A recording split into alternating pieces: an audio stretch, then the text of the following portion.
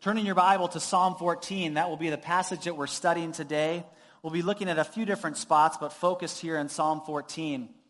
As we've made our way through the Psalms, we've studied a number of them where the author, David, is crying out to God on his behalf or on behalf of the nation of Israel about the problem of evil around them.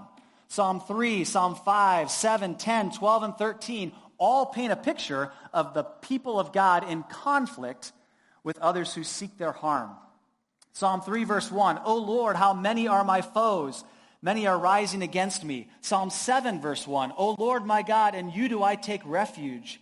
Save me from all my pursuers and deliver me, lest like a lion they tear my soul apart. In Psalm 10, verse 12, Arise, O Lord, O God, lift up your hand, forget not the afflicted. In each of these cases, as well as with Psalm 14, the drama unfolds with three primary actors. The first is the wicked, or the people who are not God's people, in Psalm 14, described as the fool. The second, we see the people of God. The people of God, and the third is God himself. Now, Psalm 14 contains these elements that are typical in a lament psalm, but there's also a twist with Psalm 14. It also contains truth that we would typically see in a wisdom psalm, where the way of the wicked is contrasted with the way of the righteous. So if you put it all together, what we're going to be able to see today, and we're going to be able to understand and be reminded that in the midst of a dark trial or even unrelenting evil, God is on his throne. He's at work for the good of his people, and he always keeps his promises. Therefore, even when our faith is weak, and perhaps especially when our faith is weak, and when we don't understand perhaps what God is doing, his unchanging character, his track record of steadfast love, and the truth of his covenant promises provide a sure and eternal refuge for us. And these truths enable us to trust and even rejoice in any and all circumstances. All right? So, if this feels like review, perhaps, from some of the Psalms that we've reviewed previously, that's because it is. And the Lord is so wise. He knows that the people of God in the Old Testament and the people of God in Rancho Cucamonga in 2021 need to be reminded of these truths again and again and again. So let's read Psalm 14. Psalm 14, to the choir master of David. The fool says in his heart, there is no God. They are corrupt. They do abominable deeds. There is none who does good. The Lord looks down from heaven on the children of man to see if there are any who understand, who seek after God. They have all turned aside. Together they have become corrupt. There is none who does good, not even one. Have they no knowledge, all the evildoers who eat up my people as they eat bread and do not call upon the Lord? There they are in great terror, for God is with the generation of the righteous. You would shame the plans of the poor, but the Lord is his refuge. Oh, that salvation for Israel would come out of Zion, when the Lord restores the fortunes of his people. Let Jacob rejoice, let Israel be glad. The fool says in his heart, there is no God. The Hebrew text here literally reads, the fool says in his heart, no God. No God. Well, how can that be? The evidence for God is everywhere. Let's just take a quick look at some of the evidences for God that we see all around us. First, generally in Revelation, God has revealed himself in his creation, in the things that he's made. The heavens declare the glory of God. The skies above declare his handiwork. That's from Psalm 19. Everything that God created is to point us to him. And specifically within that creation, God created human beings, fearfully and wonderfully made. Doesn't matter how terrible you feel this morning, what age you are, what kind of shape you're in, you are a living, breathing wonder. Consider just a few of these things. I've been listening to a book called The Body, an Owner's Manual. And I want you to consider just a few of the mind-boggling facts about your earthly temple that declare that God exists and that he is a glorious and creative and powerful designer. Listen to this. You have 37.2 trillion cells, approximately, in your body, constantly being created and destroyed, all performing different jobs to keep you alive. If you unraveled and laid out all the DNA in your body from end to end, it would stretch 10 billion miles, with a B, billion. That's reaching beyond Pluto's orbit, which is a long way away. Your heart will beat about 3.5 billion times in your lifetime. And when your heart beats, it pumps blood through your circulatory system, made up of blood vessels called arteries, capillaries, and veins. If you were to lay these vessels from end to end, they would stretch over 60,000 miles. Your brain inside your skull, scientists estimate that can hold about 200 exabytes of information. 200 exabytes of information at the time of this writing about 3 years ago, that was roughly equal to the digital content of our world. And somehow I can't remember the third item that Jody wanted me to pick up at the store. But anyway, it's amazing, right? Our bodies, and this is just a fraction of the amazing truths of what God did when he created man and women. But it's not just our physical bodies. God gave people a conscience. We are made in the image of God, and he stamped his law on our hearts. Romans chapter 2 says that we have his law on our hearts, and that either accuses or excuses us. So we have the general revelation of God in creation, in the amazing people that he has created in his image. He's given them a conscience. But more than that, he has specifically revealed himself. He did so in the Old Testament. And then when Christ came, Christ was God with us, God in the flesh.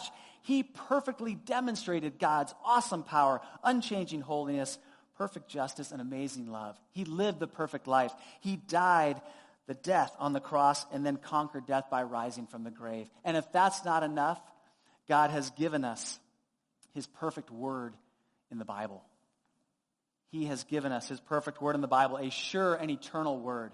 The prophetic word more fully confirmed, spoken and preserved by God himself, written down by men as they were carried along by the Holy Spirit. All of this evidence and so much more that screams at us that God exists. He is glorious. And yet we read here in Psalm 14:1, the fool says in his heart, no God. Well, why is that? Well, as we think about the word for fool, there's 3 of them in the Old Testament. All of them don't speak of intellectual ability or intellectual shortcomings. The word fool has a moral orientation to it. It speaks of someone who stubbornly rejects wisdom. The word here in Psalm 14 is Nabal, meaning foolish, senseless, impious, wicked. There's actually a man in 1 Samuel 25 whose name was Nabal. He was described as harsh and badly behaved, and even his own wife declared that his name is Fool and he is filled with folly. Hey, just dads and moms as an aside, don't name your kid Nabal, all right? It's mean. It's mean. Well, listen, the fool declares there is no God. This declaration made in his or her heart is a moral statement, not an intellectual one. It's a conclusion based on the will, not the intellect. The desire behind this declaration is to live independently of God, to live without reference to him. The fool is one who chooses never to think of God being involved with his or her daily affairs. In essence, the fool is someone who declares, there is no God for me. Listen to what Psalm 10:3 and 4 says. For the wicked boasts of the desire of his soul, and the one greedy for gain curses and renounces the Lord. In the pride of his face, the wicked does not seek him. All his thoughts are, there is no God. The title of fool is not determined by the definition of atheist, someone who declares there is absolutely no God. It's not defined by someone who says, I'm an agnostic, someone who believes that God might exist but can't really be known. For that matter, a fool could be someone who is highly religious, reads their Bible, and attends church every Sunday. The fundamental characteristic of the fool in Psalm 14 is a practical or functional atheism that rules their heart and life. A practical or functional atheism that rules their heart and life. Now, how should we understand this? Turn with me away from Psalm 14, keep your finger there. Turn with me to Romans chapter 1. How does this happen? In spite of all of the evidence that God provides, generally, specifically, how does this happen? How does a fool say there is no God? Romans 1, verses 19 through 22 gives a good explanation for us. Go ahead and start in verse 18. For the wrath of God is revealed from heaven against all ungodliness and unrighteousness of men, who by their unrighteousness suppress the truth. For what can be known about God is plain to them, because God has shown it to them. For his invisible attributes, namely his eternal power and divine nature, have been clearly perceived ever since the creation of the world and the things that have been made. So they are without excuse. For although they knew God, they did not honor him as God or give thanks to him. But they became futile in their thinking, and their foolish hearts were darkened. Claiming to be wise, they became fools. Claiming to be wise, they became fools. In their unrighteousness, the fool suppresses the truth. Although the fool knows God, the fool doesn't honor him as God or give thanks to him. Listen to this. When you deny, defy, or politely ignore your creator and owner, it is inevitable that your thinking will become futile and your foolish heart will be darkened. It's inevitable. Proverbs, the book of Proverbs talks a lot about a fool. The theme of the book of Proverbs is found in chapter 1, verse 7. It says, the fear of the Lord is the beginning of knowledge, but fools despise wisdom and instruction. The fear of the Lord, the beginning of knowledge, but the fool despises it, treats it as unimportant. What is this fear of the Lord that leads to knowledge and results in wisdom that the fool rejects? It starts with acknowledging who God is: creator, owner, judge, savior. And then it's paired with a right response to him, standing in awe of him, revering him, trusting him, loving him, treasuring him, surrendering all to him. The fear of the Lord is the beginning of wisdom, but fools despise that wisdom. They treat God's wisdom and God himself as unimportant or of no consequence to them. That's the heart that says, no God for me.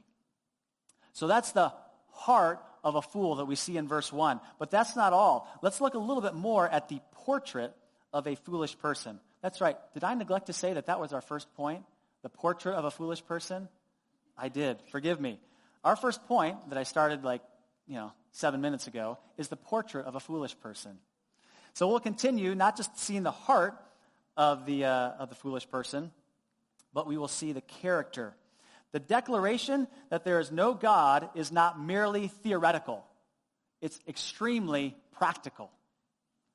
If the posture of someone's heart is that there is no God, or is that God has no influence or authority in their life, let's see how their character is described.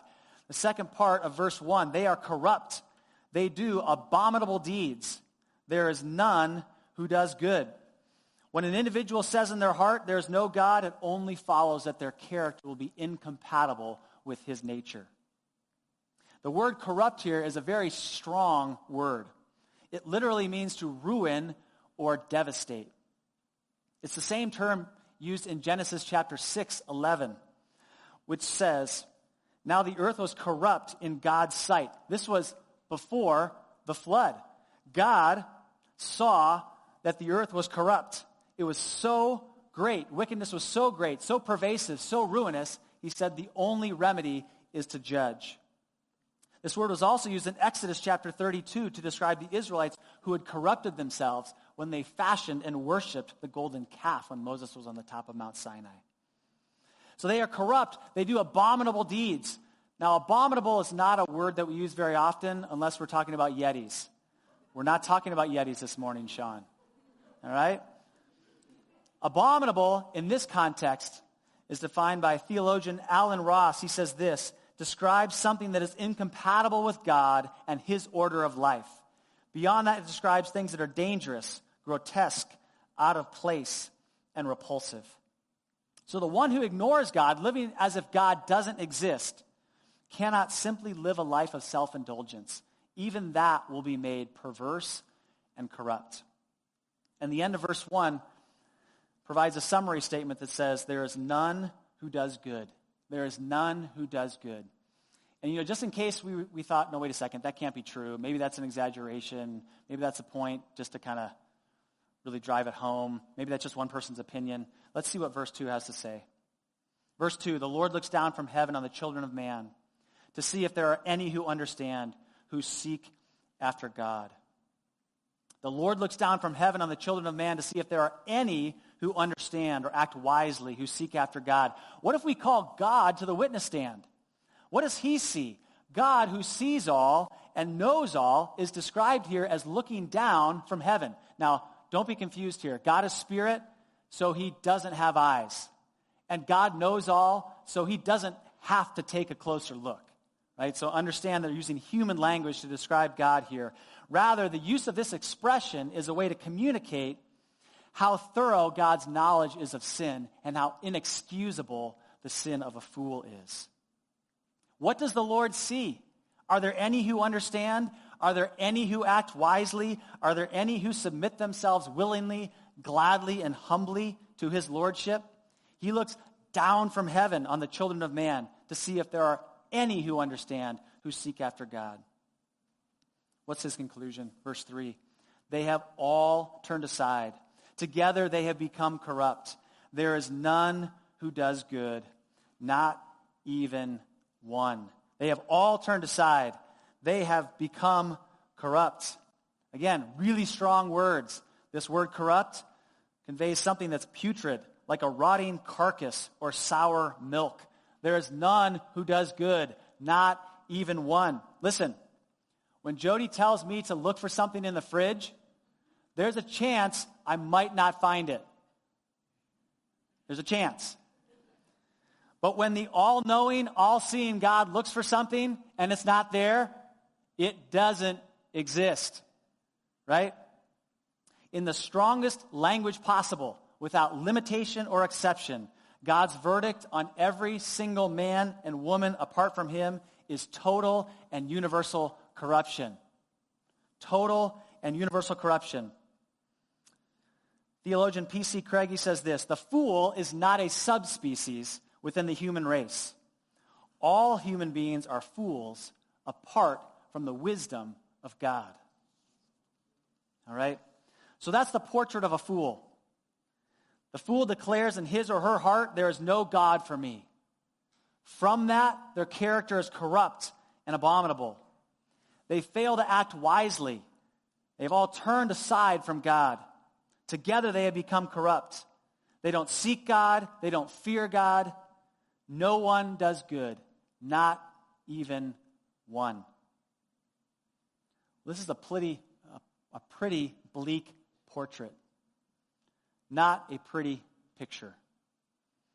And this leads us to our next point, which is the problem of the fool. So we looked at the portrait of the fool, and now we're going to look at the problem of the fool. What is the fundamental issue or problem for the fool?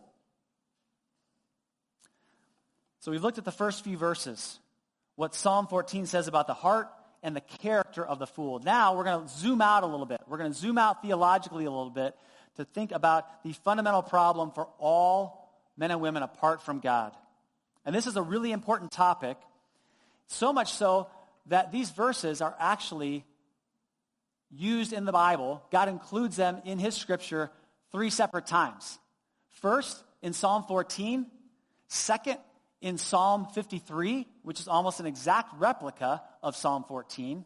And then in Romans chapter 3, verses 10 through 12, when the Apostle Paul is talking about the fundamental problem of every single man, woman, and child apart from God.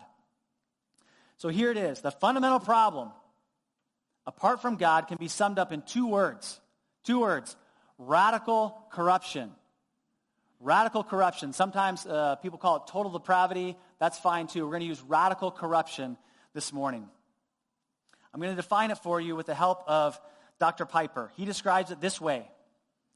Our sinful corruption is so deep and so strong as to make us slaves of sin and morally unable to overcome our own rebellion and blindness.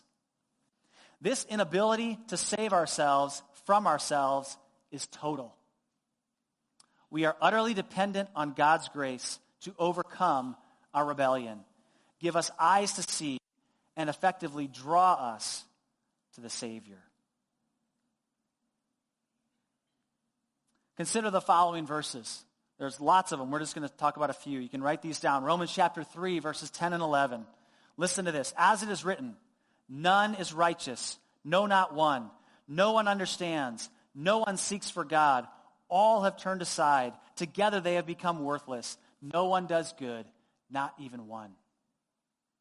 Jeremiah 17, verse 9 says, the heart is deceitful above all things and desperately sick. Isaiah 64, verse 6 says, we have all become like one who is unclean, and all our righteous deeds are like a polluted garment. Ephesians chapter 2, verse 1, you were dead in trespasses and sins.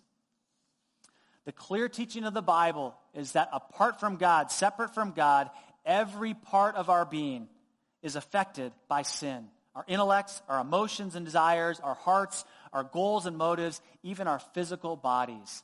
Our desire is for sin, and we are unable to do anything about it. That is, the unregenerate person doesn't have the desire nor the ability to love, seek, or submit to spiritual truth. Well, now you might say, okay, I get it. But what about all the unsaved people I know that are genuinely nice and kind?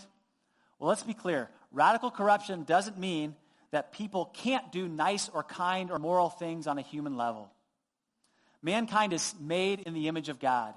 And though that image is marred and broken by sin, it still exists. It's still present. God's common grace and kindness extends to all of his humanity. And we're so thankful for kind neighbors and for colleagues who act with integrity. In fact, a civil society relies upon this fact. But it doesn't change the fundamental problem that we're talking about. So we want to think about it this way. And pastor and blogger Tim Challies has a helpful object lesson that I'm going to use. I have 3 bottles here. 3 bottles here. This first bottle is pure, clean water. This represents the state of man before the fall, before sin entered into the world. Clean, pure, without the stain of sin. All right, that's bottle number 1. Bottle number 2, we put a drop of red food coloring in. This represents poison, all right? That if anyone were to drink even the smallest sip of this, they would drop dead instantly. This red food coloring representing poison represents the extent of human corruption. This bottle is mostly filled with water, but 1 drop of this poison has corrupted all of it. You understand? All humanity, apart from God, is corrupt in extent. They're not as bad as they possibly can be. This whole bottle isn't filled with poison, but 1 drop is enough to corrupt them completely and thoroughly in extent. Even good deeds are tainted by this corruption. And it's really important as we think about this fundamental problem of the fool or those apart from God, is that it's the extent of corruption that condemns even the best men to hell, not the degree. All right, and that brings us to our 3rd bottle. The degree, which is represented by lots more drops of red food coloring, is corruption by degree, completely. This whole thing is filled with the deadly poison. That would represent someone like the devil, who's as bad as he can possibly be. Humans are not as corrupt as they possibly can be, again, because of God's kindness and his common grace to them. But we must note that unless people repent, they're on their way to a Christless eternity in hell, at which point they will be as bad as they can possibly be. And what a terrifying thought that is, and ought to motivate us to share the good news of the gospel with them. All right? So that's a brief summary of radical corruption. The problem of the fool in Psalm 14 that we've read here is the problem of every single man, woman, and child, radical corruption. And this problem is so great that no human effort or measures to remedy the problem will suffice. Any human solution will be woefully inadequate to deal with a problem this pervasive, this intensive, this extensive, this deep. What is needed? What is needed? The only remedy is supernatural. And that's why when the New Testament talks about the remedy for our corruption, it uses supernatural language. Think about what Jesus said in John chapter 3 to Nicodemus. You must be born again. In 2 Corinthians 5, we understand that if anyone is in Christ, he is a new creation. In Ephesians chapter 2, we understand and we read that we were dead in our trespasses and sins, which means that we need a resurrection. New birth, new creation, new life. Those are things that only God can do. So let's step back here. We've looked at the portrait of the fool. We've seen the fundamental problem of the fool. Let's just make a couple points of application. The first is repent. Repent. Perhaps you're here today and the portrait of a fool in Psalm 14 describes you. You say, you know what? That's me. I've been living independently from God. Perhaps shaking my fist at God or politely ignoring him. I'm pleading with you to repent. Turn from your sin. Cry out to God for mercy. He is your only hope. Your corruption is too great, too pervasive for you to simply try to clean up your act a little bit or try to figure out a way to cleanse yourself. It will never work. And this is why the good news of the gospel is so glorious. If we are to understand the nature of the gospel, the good news of the gospel, we first have to understand how terrible the bad news is. And that's why it's important that we look honestly at the truths here in Psalm 14. But the good news of the gospel is that Jesus came and he lived the perfect life that you could never live. And then he died the death on the cross that you deserved. He died in your place. And then 3 days later, he rose again. He did this so that your sin can be exchanged for his righteousness. So that you can be born again. So that you can be a completely new creation. So that your spiritually dead heart can be resurrected. But again, you can't do this on your own. Repentance and faith are spiritual, and spiritual life are gifts of God by grace through faith. So come to God. Ask him for mercy to forgive your sin. Place your full faith and trust in Jesus. It doesn't matter how bad you've been. When you come to him, he promises to never cast you out. Now to my brothers and sisters, there's an application for here for us as well. There's an opportunity for us to examine our lives and to repent as well. It's possible for Christians to live as functional atheists. To believe in our hearts all the essential gospel truths, but then by our actions or by our words, our thoughts, our attitudes, or even the way we cherish certain sin, to live as though God doesn't exist. Are you a functional atheist? Counselor Paul David Tripp offers some helpful questions to help us discern this. In the midst of life's challenges, do you view God as small, distant, disconnected, uncaring, and seemingly unwise? Is your life or certain parts of it defined by cynicism, doubt, fear, discouragement, anxiety, or worry? This week, how many thoughts did you have? Words did you speak? Or decisions did you make that omitted the Lord from your process entirely? Do you tend to measure the size and nearness of God by assessing your circumstances? How long has it been since you've stood in awe before the infinite grandeur of God? Is there an area of your life where you're cherishing sin and refusing to confess and forsake it?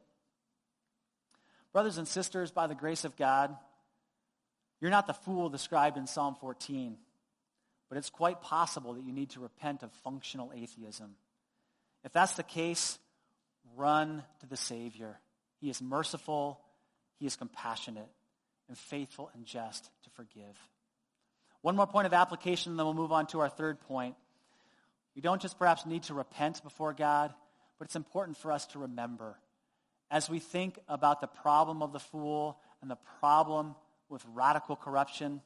Ephesians chapter 2, verse 11 and 12 calls us to remember. It says, remember that at that one time we were separated from Christ, alienated, having no hope, and without God in the world. Meditating on these truths, the really bad news of our condition before Christ, should humble us and make us profoundly and eternally grateful. Christian author Rebecca Stark says this: total depravity or radical corruption is both the nastiest and loveliest of truths. Because it's only by seeing exactly what I was that I can understand what has been done for me. Knowing the depth of God's love comes only as I fathom how far he had to stoop to grasp me. So remember and be grateful. We've got one more point to complete from Psalm 14. We've covered the portrait of the fool. We've looked at the problem of the fool. Now let's take a look at the perspective of the righteous. The perspective of the righteous. Now, you may remember in the introductions, I mentioned that in various lament psalms, there's a conflict between the people of God and those who oppose or mistreat them. And we see this in verse 4. Verse 4, have they no knowledge, all the evildoers who eat up my people as they eat bread? And in verse 6, you would shame the plans of the poor. You see, the problem of evil for the people of God isn't abstract. And the whole point of this psalm isn't just to develop a biblical view of anthropology. It certainly includes that, and we're thankful for that. But we have to understand there's a rubber meets the road type element to this psalm. And so we need to remember that in the midst of challenges, trials, evil, opposition, we don't want to live like the fool, as if there's no God. Rather, we want to entrust every part of our life to him. There's wisdom for the people of God as we do that. So let's look at 4 truths here under the perspective of the righteous that ought to give us perspective in any and every circumstance. The first is found in verse 2. It's God's power. You may remember, the Lord looks down from heaven. And we use this to talk about the fool, that the Lord looked down from heaven to see if there are any who are righteous. And we said all have turned aside. But for the child of God, the fact that the Lord looks down from heaven ought to fill us with great joy. Our God dwells in heaven. Our God reigns. He is high and lofty above all things. Every person, every ruler, every nation, every ideology, every corporation, every government, from now until time is no more. Psalm 11, verse 4 says, the Lord is in his holy temple. The Lord's throne is in heaven. Psalm 115:3 says, our God is in the heavens. He does all that he pleases. For the fool, the all-knowing, all-seeing, all-powerful God looking down from heaven only brings terror and judgment. But for the child of God, it ought to bring great comfort and confidence. Listen to these verses. First is from Psalm 33. The Lord looks down from heaven. He sees all the children of man. From where he sits enthroned, he looks out on all the inhabitants of the earth.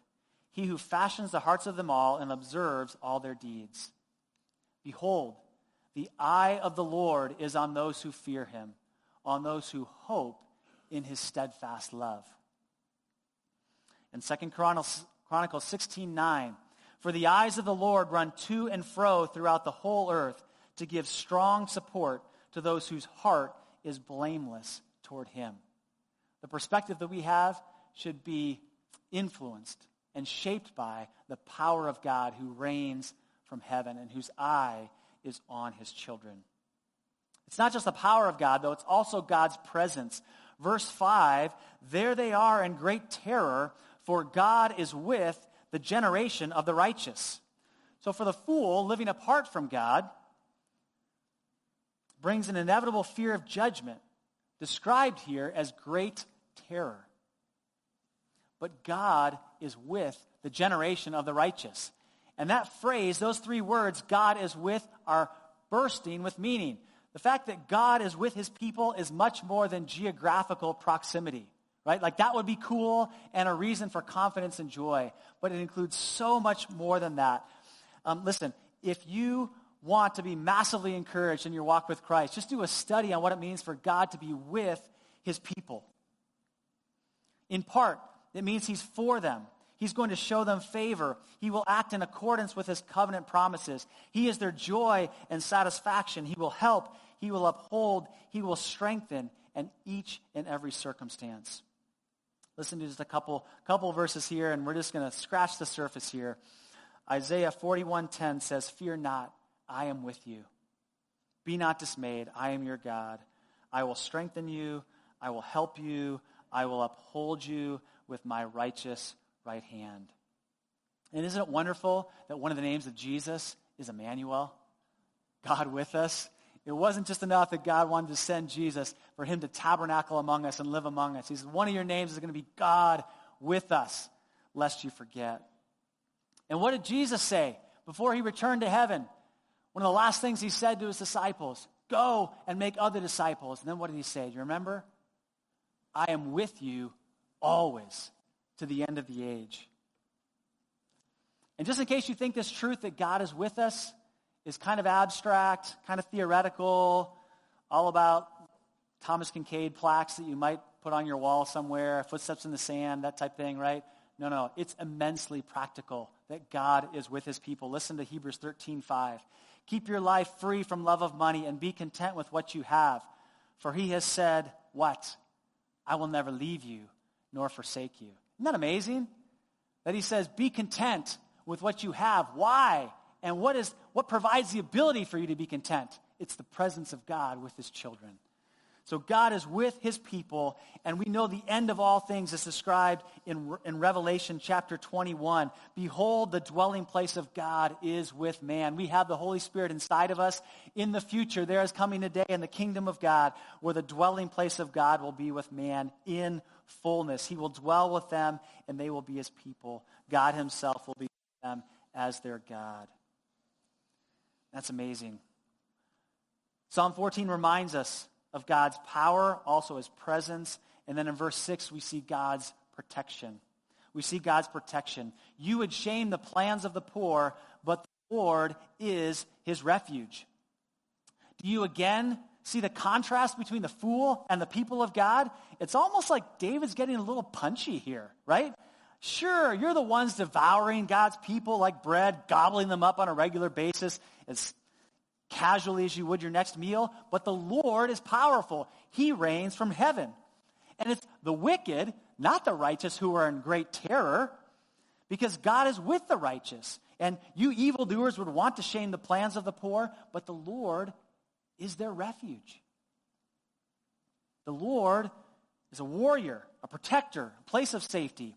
He is absolutely trustworthy. Psalm 18:30 says, this God, his way is perfect. The word of the Lord proves true. He is a shield for all who take refuge in him. But it's not just protection. Psalm 34:8, oh, taste and see that the Lord is good. Blessed is the man who takes refuge in him. Psalm 34:22, none of those who take refuge in you will be condemned.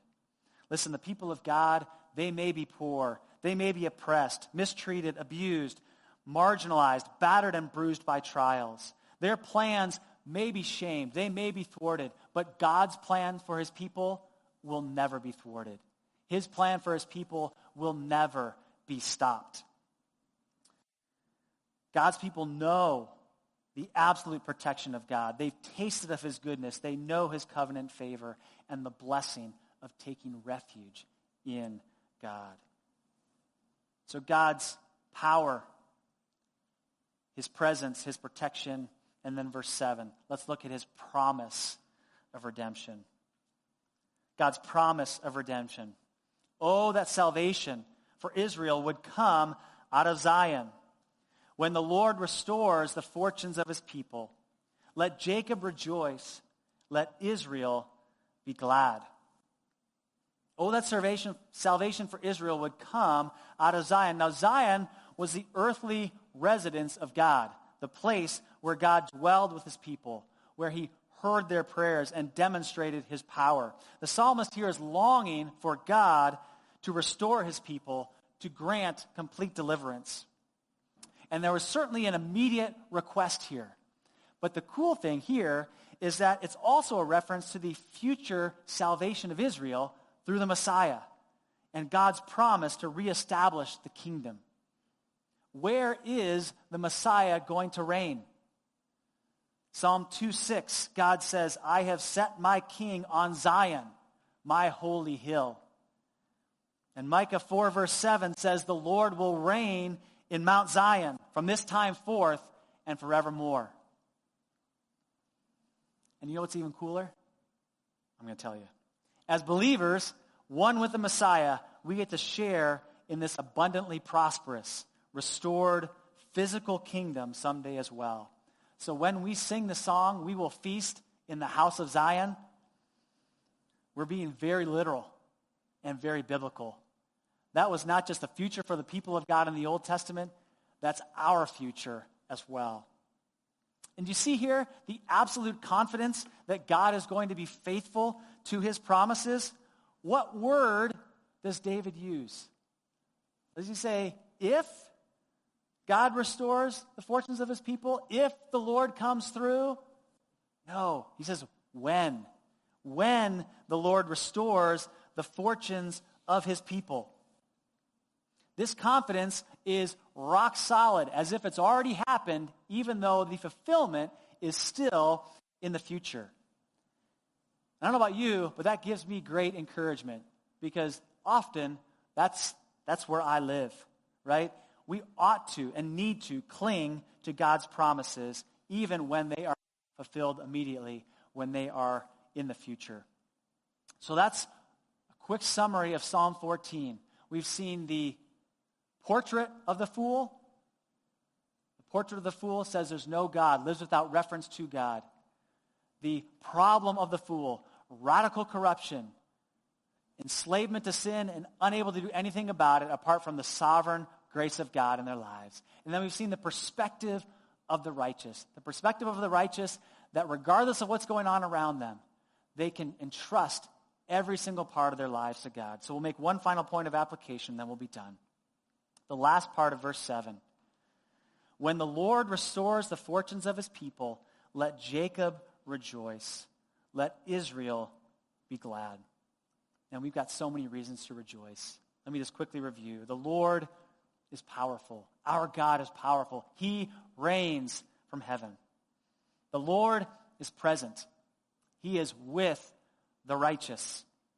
The Lord is protector. He is a sure and trustworthy refuge. And the Lord is a promise keeper. He will restore the fortunes of his people. Are you a joyful person? Do you rejoice in the Lord? You can be, and you should be, when you live in light of these truths. Psalm 5, 11 and 12. But let all who take refuge in you rejoice. Let them ever sing for joy and spread your protection over them, that those who love your name may exult in you. For you bless the righteous, O Lord. You cover him with favor as with a shield. Let's pray. Father, thank you. Thank you for giving us a vivid and true and realistic picture of the bad news of humanity apart from Christ. It makes the good news and the glorious news that much more wonderful, that much more amazing. So Lord, give us grace. If we need to repent, help us to cry out to you. Help us to remember where we were and to be so thankful and to rejoice in you in any and every circumstance. In Jesus' name.